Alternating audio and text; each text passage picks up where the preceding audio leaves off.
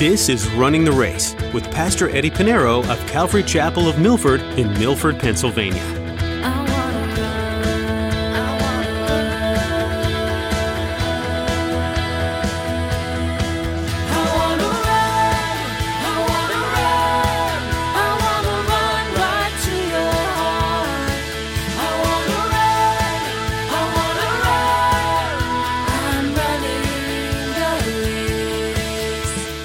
How did the Pharisees know how to find this woman in the act of adultery? They knew who she was. But what's amazing about that is that Jesus said, "Where are your accusers?" And I think it's the most beautiful thing ever. Jesus said, "Neither do I accuse you." Who could have stoned that woman? Jesus. He was without sin. But Jesus said, "Neither do I accuse you. Go and sin no more." Christ did not come to condemn the world, but that the world might be saved. It's safe to say that we've all felt backed into a corner at one point or another. When it feels like the sky is crashing down and there's nowhere to turn, what do you do? In today's message, Pastor Eddie wants you to know that no matter what situation you're in or how horrible your storm is, Jesus wants to deliver you. Open your heart to His saving grace and leave your burdens at His feet. Transform your life completely by way of God's perfect love. Well, let's join Pastor Eddie in the book of 1 Timothy chapter 5 as he continues his message, Honor the Elders.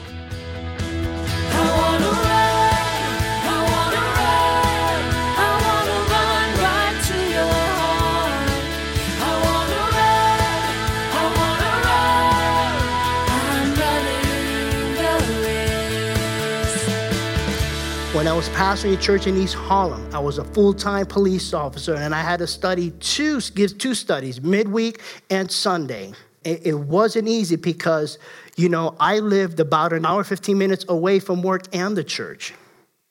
But I did it for 3 years. Then the Lord called me back to my old church, and the Lord called me here. And I had done that in the beginning of our study. We started in 2012 of August. And then I was still a police officer full-time, working in New York City, getting off the midnight shift, driving all the way to Orange County, New York, Middletown, where I lived, and showered. You wanted me to shower. I showered, and I came and I gave a Bible study right off the midnight shift. After fighting crime in the midnight shift in East Harlem, I came and I had to give a Bible study, and I did that for 3 years. It's not easy. So to have someone, I discovered that the Lord called me out just before my 20th anniversary, just a shy year and a half, but I knew it was God's calling. I knew that I had to give more time as the church was growing, more time into prayer, more time into the studying of the Word. And I found that the church continued to grow, that I became full-time into ministry. So it's not easy. But those who rule well are to be given double honor, especially those who labor in the Word and doctrine. In verse 18, he says, "For the Scripture says, 'You shall not muzzle an ox while it treads out the grain.'" Now, this is an Old Testament law. And there was a law even to care for those animals that actually work in the field for you. Those animals that you put the yokes on and are in the field and they're plowing and those that are working towards the grain. There's, animal cruelty. The Bible protected animals, especially the ones that you're using to help you get food and put food on your table. And so this is an Old Testament law. It's Deuteronomy chapter 25, verse 4. I'll give it to you in the New Living Translation. It says, "You must not muzzle an ox to keep it from eating as it treads out the grain. It must eat too. You must feed and take care of it." How many of you, we don't have, I don't know if anybody has a farm or a ranch here, but the closest thing we have is not really an animal, it's a car. And my father always told me, you take care of your car's going to take care of you. Give it the oil change, take care of it. Otherwise, it's going to leave you stranded. And then that's what I tell my daughters when they got their car. You have to take care of it. You have to give it the oil change and give it the tune-up that it needs. And otherwise, it's going to leave you stranded. And so, in the same way, the Lord's saying, listen, take care of the animal.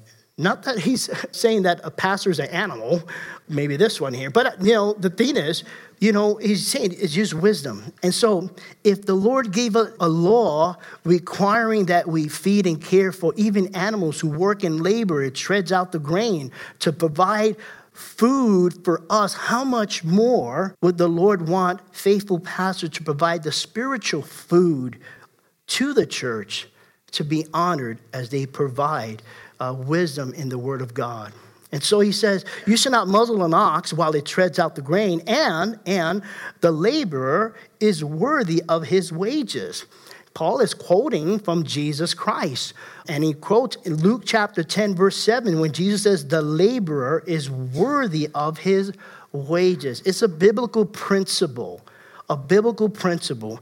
And so we are to give double honor to elders who rule well, especially those who labor in the word of God and doctrine. Next, in verses 19 and 21, verses 19 through 21, it's the accusation of an elder. Now, there's protection for the elder as well. So Paul gives instruction protecting the elder, the pastor, against false accusation. So let's look at verse 19. He says, do not receive an accusation against an elder except from 2 or 3 witnesses. And this is important. Throughout the scriptures, the enemy has used people to falsely accuse men of God and trying to destroy their ministry. Joseph, Moses, David, Jeremiah, Nehemiah, Paul himself, and even Jesus Christ suffered false accusations. And this is important. Paul warns us about false accusations against pastors. And so the first thing he tells us to do, the first thing we must do when you hear someone making an accusation against a pastor, any pastor, if you hear an accusation against me, it's probably true. Just kidding. But if any pastor, any accusation, the first thing he says, do not receive it. Do not receive it. He didn't say believe it or don't believe it. He goes beyond that. It's not whether you believe the accusation or not. He says do not receive it. Don't receive it. He didn't say believe it. So he says do not receive it, much less believe it. It's inevitable that there will be false accusations against a pastor. It happens. Why? Because there are people in the church. That's why. It happens.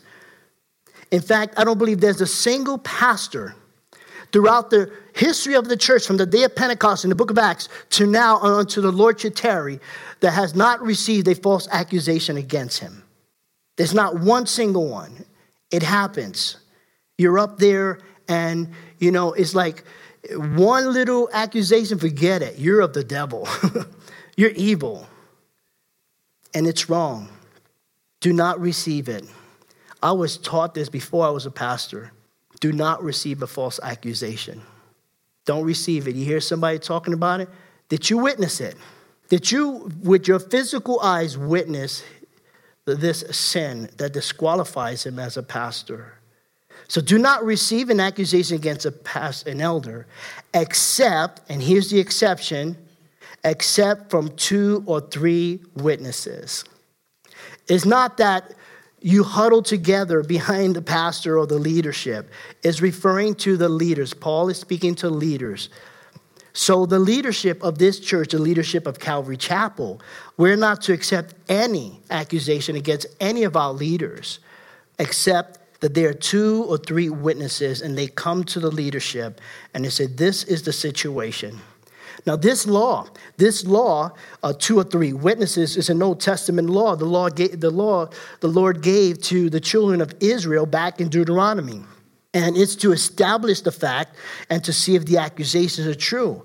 So in Deuteronomy chapter 19, verse 15, the Lord said to the children of Israel, 1 witness shall not rise against a man, not one, concerning any iniquity or any sin that he commits. By the mouth of 2 or 3 witnesses, the matter shall be established. And we need to follow this law. We need to follow this principle. This law, it still applies for us today. Even though it was an Old Testament law, but the principle, God wants this principle to continue on even for us today because obviously we're reading it in the New Testament. We're reading it from the Apostle Paul. Paul says you need 2 or 3 witnesses. 2 or 3 witnesses. So Paul's telling us to continue this practice today. And not only an accusation against a pastor, but this accusation with 2 or 3 witnesses also deals with us individually within the church. Remember, Jesus gave us this example. If a brother sins against you, Matthew chapter 18, verses 15 to 16, Jesus says, moreover, if your brother sins against you, go and tell him his fault between you and him alone. That's the first thing. If you pass this with telling someone else, that's gossip. That's gossip. If someone sinned against you, you go to that person. Listen, you sin again. Don't have a little powwow meeting and a huddle. You take it to a second person without taking it to the first person. That's gossip. You're going against the scriptures of God. Moreover, if your brother sins against you, go and tell him his fault between you and him alone. Why? If he hears you, you have gained your brother. There could be peace. It could be solved right there. He says, but if he will not hear you, take with you one or two more, that by the mouth of two or three witnesses, every word may be established. A lot of, prosperity preachers like to say, in the mouth of two or three witnesses, yes, Lord, we ask for a mansion. No, keep it in context. It's referring to, witnesses about brothers and brothers reconciling with one another. So if a pastor outright commits a sin that disqualifies him for a leader, as a leader, there needs to be two or three witnesses. 2 or 3 witnesses. Now, these witnesses who observed this themselves, not like, hey, one person observed it, and all of a sudden you got 5 witnesses. All the other 4 have not seen a single thing. They weren't there. They didn't witness it with their own eyes. But they took the word of one and said, yeah, we're going along with you because I believe he could do that. I believe he did that. No. 2, 3 witnesses, and it has to be observed, and you have to go to the rest of the leaders. It's not for us to go to the church. Here it is, verse 20. Let's look at verse 20. It says, those who are sinning, now let's say you find, a leader has sinned that disqualifies him for a leader or elder, a pastor or a deacon. He says, those who are sinning, referring to the elders and pastors, rebuke in the presence of all, that the rest also may fear. Now, keeping this in context, it doesn't mean that if a leader sins, we're going to bring him before the church. This is within the leadership. Within the leadership. You disqualify yourself because of such sin, so you need to step down, taking away your ordination, and that's it. It's between the leaders. In the presence of all. If you read any context, talking, nothing, there are some denominations where they'll call up a brother and say, hey, brother, come on up. We want to bless you today. And they call him up, and guess what? On the monitor, they showed his sin. Before the congregation, they humiliate him. Yeah, that's what they do. And that's not the way God works. Because if that be the case, the whole church better be on the platform. You should hear the stones drop. Because Jesus coming, he without sin cast the first stone. And that's not the purpose for that. And I love that story because it blows me away, his mercy, the mercies of God. The woman who they're about to stone, and they were trying to trap Jesus, say, Jesus, the law says you stone him. But, that was taken away. Rome has taken that authority from Israel to stone anyone from death. They couldn't do that anymore. They couldn't follow the law. So they were trying to trap Jesus. Jesus, if you don't stone this woman, you go against the law of Moses. However, if Jesus stoned the woman, he go against the laws of Caesar. They try to trap him. They can't trap the Messiah. So Jesus, as he's writing on the ground, he said, he without sin cast the first stone. Nobody cast a stone. They all dropped their stones. First of all, how did the Pharisees know how to find this woman in the act of adultery? They knew who she was. But what's amazing about that is that Jesus said, where are your accusers? And I think it's the most beautiful thing ever. Jesus said, neither do I accuse you. Who could have stoned that woman? Jesus. He was without sin. But Jesus said, neither do I accuse you. Go and sin no more. Christ did not come to condemn the world, but that the world might be saved. The word of God is amazing. So the reason for rebukes are 2 things. What happens is when they're rebuked, first, it brings sin to light and exposes it. It brings sin to light. Listen, you can't hide sin. You may think you're a master at it, but you can't hide sin. Sin will find you out. It will find you out. In Numbers chapter 32, verse 23, it says this, take note, the Lord says, you have sinned against the Lord, and be sure your sin will find you out. So the rebuke does two things. It exposes the sin so the other leaders can know, hey, this is a sin, just in case they don't know. But hey, if there's an accusation, what do you accuse him? This is a sin. Okay? Secondly, it serves as a warning to other leaders.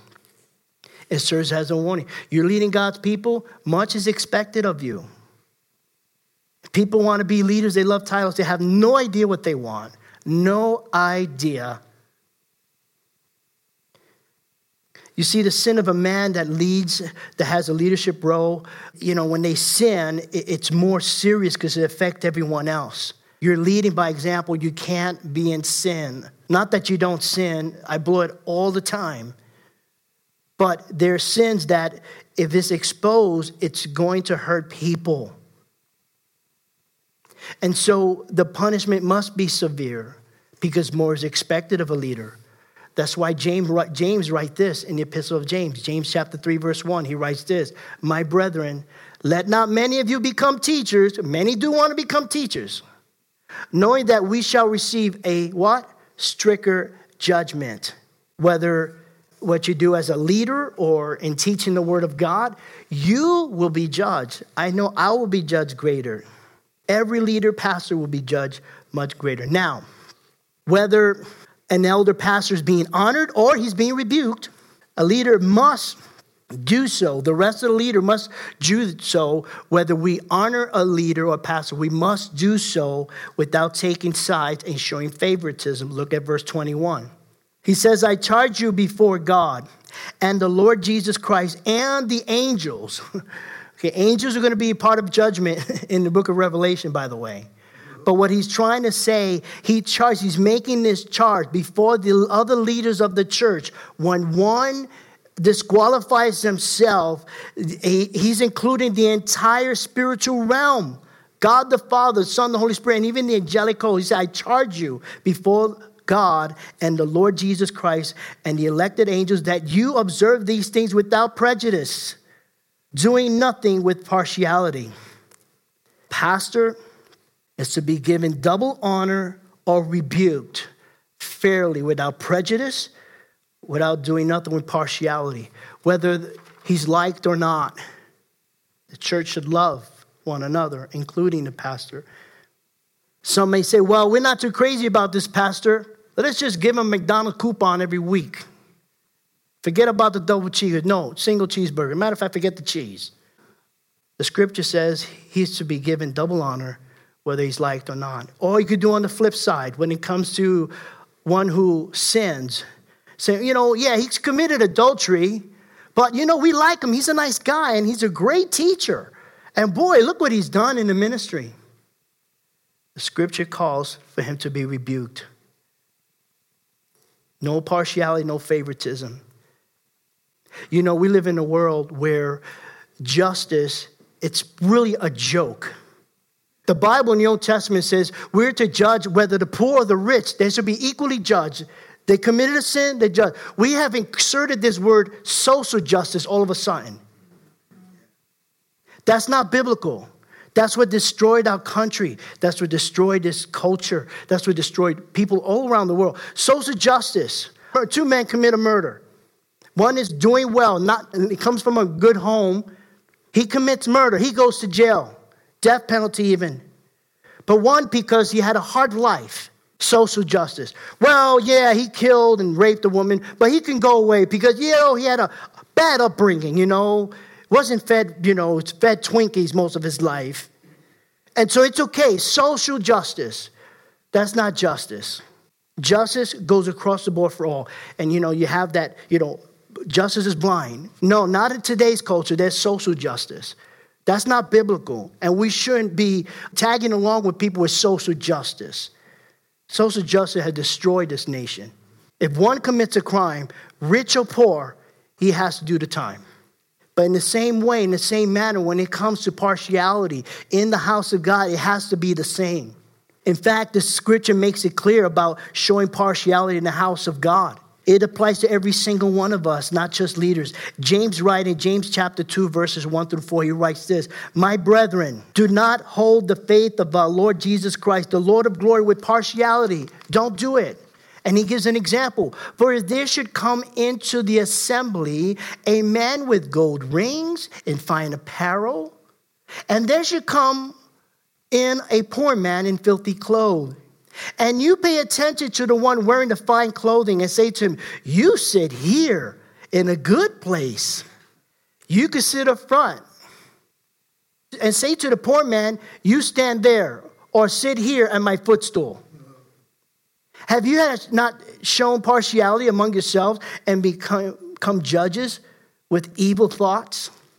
You know, that's a common Pastor Eddie doesn't know $50 brother and $500 brother. I don't want to, not that I'm going to have that judge, but you know what? I'm just like you. I'm not better than you.